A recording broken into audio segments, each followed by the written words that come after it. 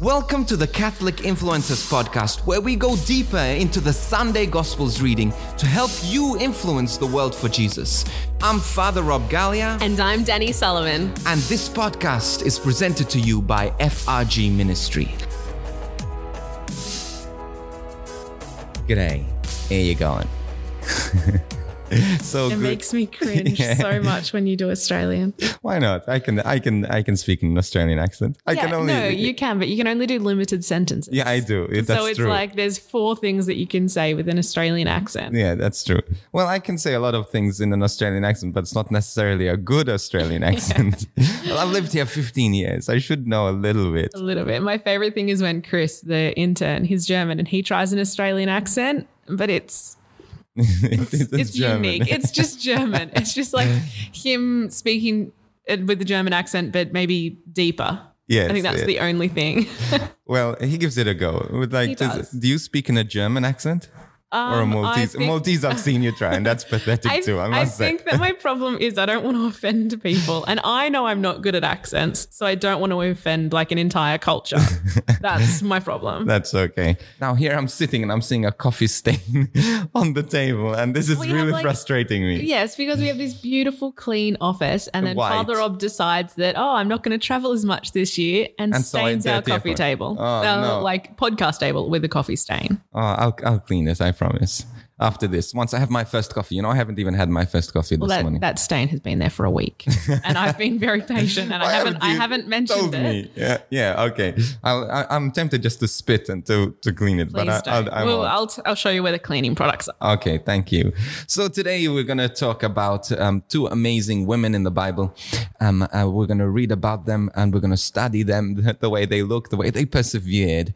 And who are the 2 characters we're talking about today? Mary and Martha. Mary and Martha, you gotta love them, and we see ourselves in both. There's we're in the Gospel of John, and then so there's Matthew, Mark, Luke, and John. Matthew, Mark, Luke are synoptic Gospels that they have a lot of things in common, and then you have John, which is the book of miracles, so which talks a lot about miracles. So Luke, in fact, talks about Mary and Martha a lot, and about the character. You remember that story of Mary and Martha? Yeah, and Martha was like, Mary's not doing anything. Yeah, so they're washing the dishes. Just paraphrasing, yeah. And then Martha's not doing anything, I think. Oh, which one? No, Martha was the busy one. Martha's doing everything. She's doing everything. Mary's just sitting there. And so exactly. And so Martha's this action woman who's frustrated that Mary's not doing something. But then context, you take again what Luke has as a sort of a nice story. John brings to a miracle story, a story of the resurrection of Mary and Martha's brother, Lazarus. And so let's explore this gospel. Let's read through this. But as we read through this gospel, think about these 2 characters, Mary and Martha, their reaction, their character, Martha being the busy one and Mary being the one who's placid, who's listening, who's present there with Jesus, or present in life, living in the moment as well. So Danny will lead us and proclaim the gospel for us. So this week's gospel reading comes from John, as Father Rob said. It's chapter 11, and then it's verses 3 to 45-ish. So it's just like a few in there, but it's shortened for the gospel reading. The sisters of Lazarus sent word to Jesus saying, Master, the one you love is ill. When Jesus heard this, he said, This illness is not to end in death, but is for the glory of God, that the Son of God may be glorified through it. Now Jesus loved Martha and her sister and Lazarus. So when he heard that he was ill, he remained for 2 days in the place where he was. Then after this, he said to his disciples, Let us go back to Judea. When Jesus arrived, he found Lazarus had already been in the tomb for 4 days. When Martha heard that Jesus was coming, she went to meet him, but Mary sat at home. Martha said to Jesus, Lord, if you had been here, my brother would not have died. But even now I know that whatever you ask of God, God will give you. Jesus said to her, Your brother will rise. Martha said, I know he will rise in the resurrection on the last day. Jesus told her, I am the resurrection and the life. Whoever believes in me, even if he dies, will live. And everyone who lives and believes in me will never die. Do you believe this? She said to him, Yes, Lord. I have come to believe that you are the Christ, the Son of God, the one who is coming into the world. He became perturbed and deeply troubled, and said, Where have you laid him? They said to him, Sir, come and see. And Jesus wept. So the Jews said, See how he loved him. But some of them said, Could not the one who opened the eyes of a blind man have done something so that this man would not have died? So Jesus, perturbed again, came to the tomb. It was a cave, and a stone lay across it. Jesus said, Take away the stone. Martha, the dead man's sister, said to him, Lord, by now there will be a stench. He has been dead for 4 days. Jesus said to her, Did I not tell you that if you believe, you will see the glory of God? So they took away the stone, and Jesus raised his eyes and said, Father, I thank you for hearing me. I know that you always hear me, but because of the crowd here I have said this, that they may believe that you sent me. And when he said this, he cried out in a loud voice, Lazarus, come out. And the dead man came out, tied hand and foot with burial bands, and his face was wrapped in a cloth. So Jesus said to him, Untie him and let him go. Now many of the Jews who had come to Mary had seen what he had done and began to believe in him. That's a long gospel, but a beautiful story. And I love this, just a context of this as well. Jesus had close friends, you know, he had Peter, James, and John, who he went up to the Mount of Transfiguration with, whom he was close to, but he was particularly close to Mary, Martha, and Lazarus. And Jesus, this is the human side of Jesus. He loved everyone he liked, maybe liked everyone, maybe didn't like everyone, but he loved everyone. But he was particularly close to people. And this, again, first of all, is a lesson of how we need to surround ourselves with people who support us, who love us, whom we can support and whom we can love. And Mary, Martha, and Lazarus, these were close friends of Jesus. So in a sense, the story is personal. This is a personal story where he, at the end of the day, I imagine he wanted Mary and Martha to have their brother back, because that meant their livelihood back. No social benefits, nothing that could support. The male was the one that worked, that could support them. And so he felt compassion for them. And that's why people were saying, see how much he loved Lazarus, because he did. He did. And people in the village knew how close this prophet, this Messiah, some who believed him to be the Messiah, loved Mary, Martha, and Lazarus. Yeah, he did love them. He was friends with them. And they, they believed that he was special. They knew that he could heal. So I guess that's why I'm always struck by Martha's first words when she ran up to meet him. It was just disappointment. If he was there, her brother wouldn't be dead, because she believed that he could have healed her brother. And that's, when you're close to someone, maybe you have more expectation on them because you know who they are and what they can do. And she knew that Jesus could have healed her brother. So it makes sense that she was disappointed that he wasn't there. So she's the active one that gets up, again, while Mary stays at home. She runs towards Jesus and basically says, why didn't you heal my brother? You heard the news days ago. And in fact, we know from the story that Jesus just lingered for 4 days. He didn't do anything for all those days and just waited. And they're saying now 4 days, the body is rotting, about time, Jesus. And this is sometimes our story. You say, God, why? Why didn't you answer our prayer? You're too late. Why didn't you do the things that we asked you to do? And God sometimes looks at us and just stands there, and we look at God and say, God, how I wish you would have answered my prayer. You answered my prayer. And this is the story of us, each and every one of us, not just Martha. And then they have this conversation. Jesus being spoken to by Martha, Martha being sort of disappointed in her friend. But she continues and she says this. She says, look, God, Jesus, I'm disappointed. I'm sad, and I wish you did something. In fact, my life now, I don't even know how I'm going to move forward. She says, but even now, I know you can do something great. Because she had seen it before. She had been surrounded by Jesus before. And because as it continues, she didn't actually expect him to rise from the dead, because Jesus says, no, he will rise. And Martha goes, no, listen, I know he will rise on the last day. So when she was saying that, she wasn't saying it because she says, like, okay, raise him from the dead. She was saying, no, Jesus, now perform a miracle in our lives to help us get through this. But Jesus did better. He did something so great, and he rose Lazarus from the dead, which they had never seen before. No one had seen before, so they couldn't really have expected that. But they knew that God was capable of doing something great in their lives. I think that's so beautiful, that point you just made there about Martha being like, yes, I know that he will be raised on the last day. I know that, like, even when she's mourning, even when she's so disappointed that Jesus wasn't there to stop this, she still had that deep faith of like, yes, I know, what you say, I can see the bigger picture, and we will all rise again on the last day. But then Jesus took that opportunity to deepen her faith even more and perform this incredible miracle, the biggest miracle he performed before his own resurrection. Exactly. But just, I don't know, I just think that's so beautiful that he could have left it there. She would have been content just for his comfort and his companionship and, his just presence there with her and her sister. But he took that and did something so much greater than anyone there could have even imagined. Yes, but even at that point of not knowing is important as well, because there are moments, like I think one of the things she recognized was that death wasn't the end. The scripture says, death, where is your sting? Death is not the end, because what is the end is this separation from God.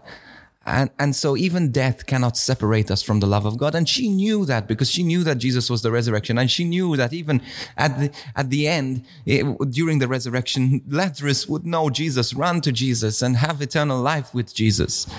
But at the same time, this miracle at the end of the day was not for Lazarus, was it? This miracle was for Mary and Martha.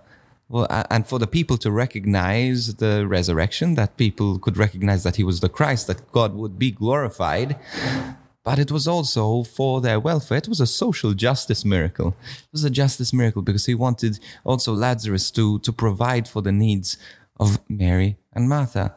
And so this is what Jesus cares. He performs miracles, but not for the sake of miracles, but because he wants us and he knows what is best for us. But death, this is a story about death also, and the importance of death, that we all need to face the physical death, but also Christ has called us to be dead to self, to die to sin. And so this is a difficult death, but once we die to sin, God rises us up in him, in relationship with him. And I just imagine when Lazarus, came out of that tomb, imagine the new fervor he would have had for life. He had been dead. Yes. He'd been dead for days. And then he got quite literally a second chance, a chance to love everyone around him, to see who Jesus was and, what he was capable of before everyone else. Yes. And the news is also that Lazarus died eventually again. Yeah. He did die again. So the point was not the resurrection, that life is the most important thing. But the most important thing is this new life, this resurrection in relationship and knowledge that Christ is capable. And just on that point that Lazarus did die again, yes, he's human. He would have eventually had to die a physical death. And, Jesus wouldn't raise him up from that to physical life again. But when Lazarus exited the tomb, he came out and his hands and feet were bound with the burial bands, and, there was cloth around his face, and that all had to be taken off. But then when you compare that to Jesus' resurrection, the burial cloths were left in the tomb. So when the disciples came, they saw no body, but the burial cloths there.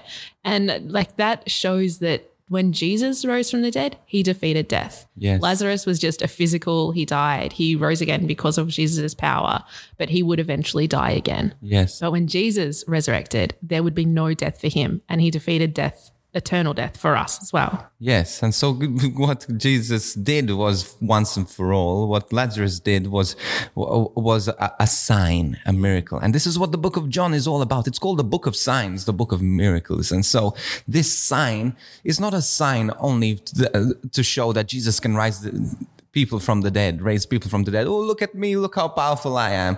But what's the lesson that comes from this? And this is, again, I think a lesson we can come is to this death to self.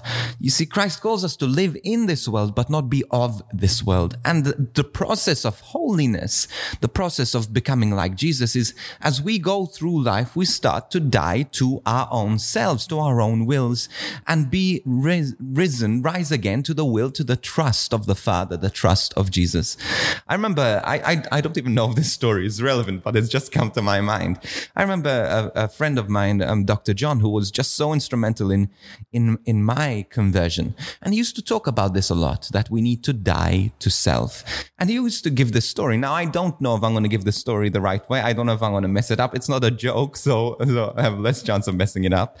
But there's this story of this family, and he used to call it the story of the bad man. And it was a story of this man who was grumpy and who was angry and bitter. And his wife and children, for example, used to go to mass on Sunday, but he used to sit in front of the TV and he used to swear and shout at them because they went to mass, and he was just disappointed. He always used to hurl words of abuse at them. And so they would just get ready, just hide and go to mass and then come back and then be afraid. And this guy was always watching television and bad stuff on TV as well. And so they'd come back and they'd see this television and this guy watching this bad stuff on TV. And so he lived a bad life. But one day they come back from mass and the TV is on, but this guy on the sofa is dead. Is not alive anymore. But he talked about this. Dr. John used to dream, and this is the point I remember. He used to say there was a lot of evil and a lot of good around him, and there was a lot of things going on in front of him, and the bad television. But the thing was, this person was dead. There was nothing affecting him. There was nothing impacting him because even though his body was there, he was not there. Now, maybe I'm not saying the story right, but what I do remember is that this is what God calls us to do, to be in a world where there is evil around us. There is a lot of suffering. There's a lot of bitterness. There's a lot of anger. There's a lot of negativity. But we are to be in the world, a presence in the world, but not alive to the world, and alive instead and present for Christ. And this is what happened to Lazarus. There were maybe things that distracted him before that now all of a sudden he has a real focus because he has experienced what it means to be dead and alive in Christ. So, ladies and gentlemen, now we come to the topic. We have an applause because we're going to have an attempt, even though maybe Danny doesn't have the song. We want a song for this topic, which is we're going to talk about Mary and Martha, Martha in particular, her perseverance in the talking to Jesus. So take it away, Danny. What song do you have for us this week?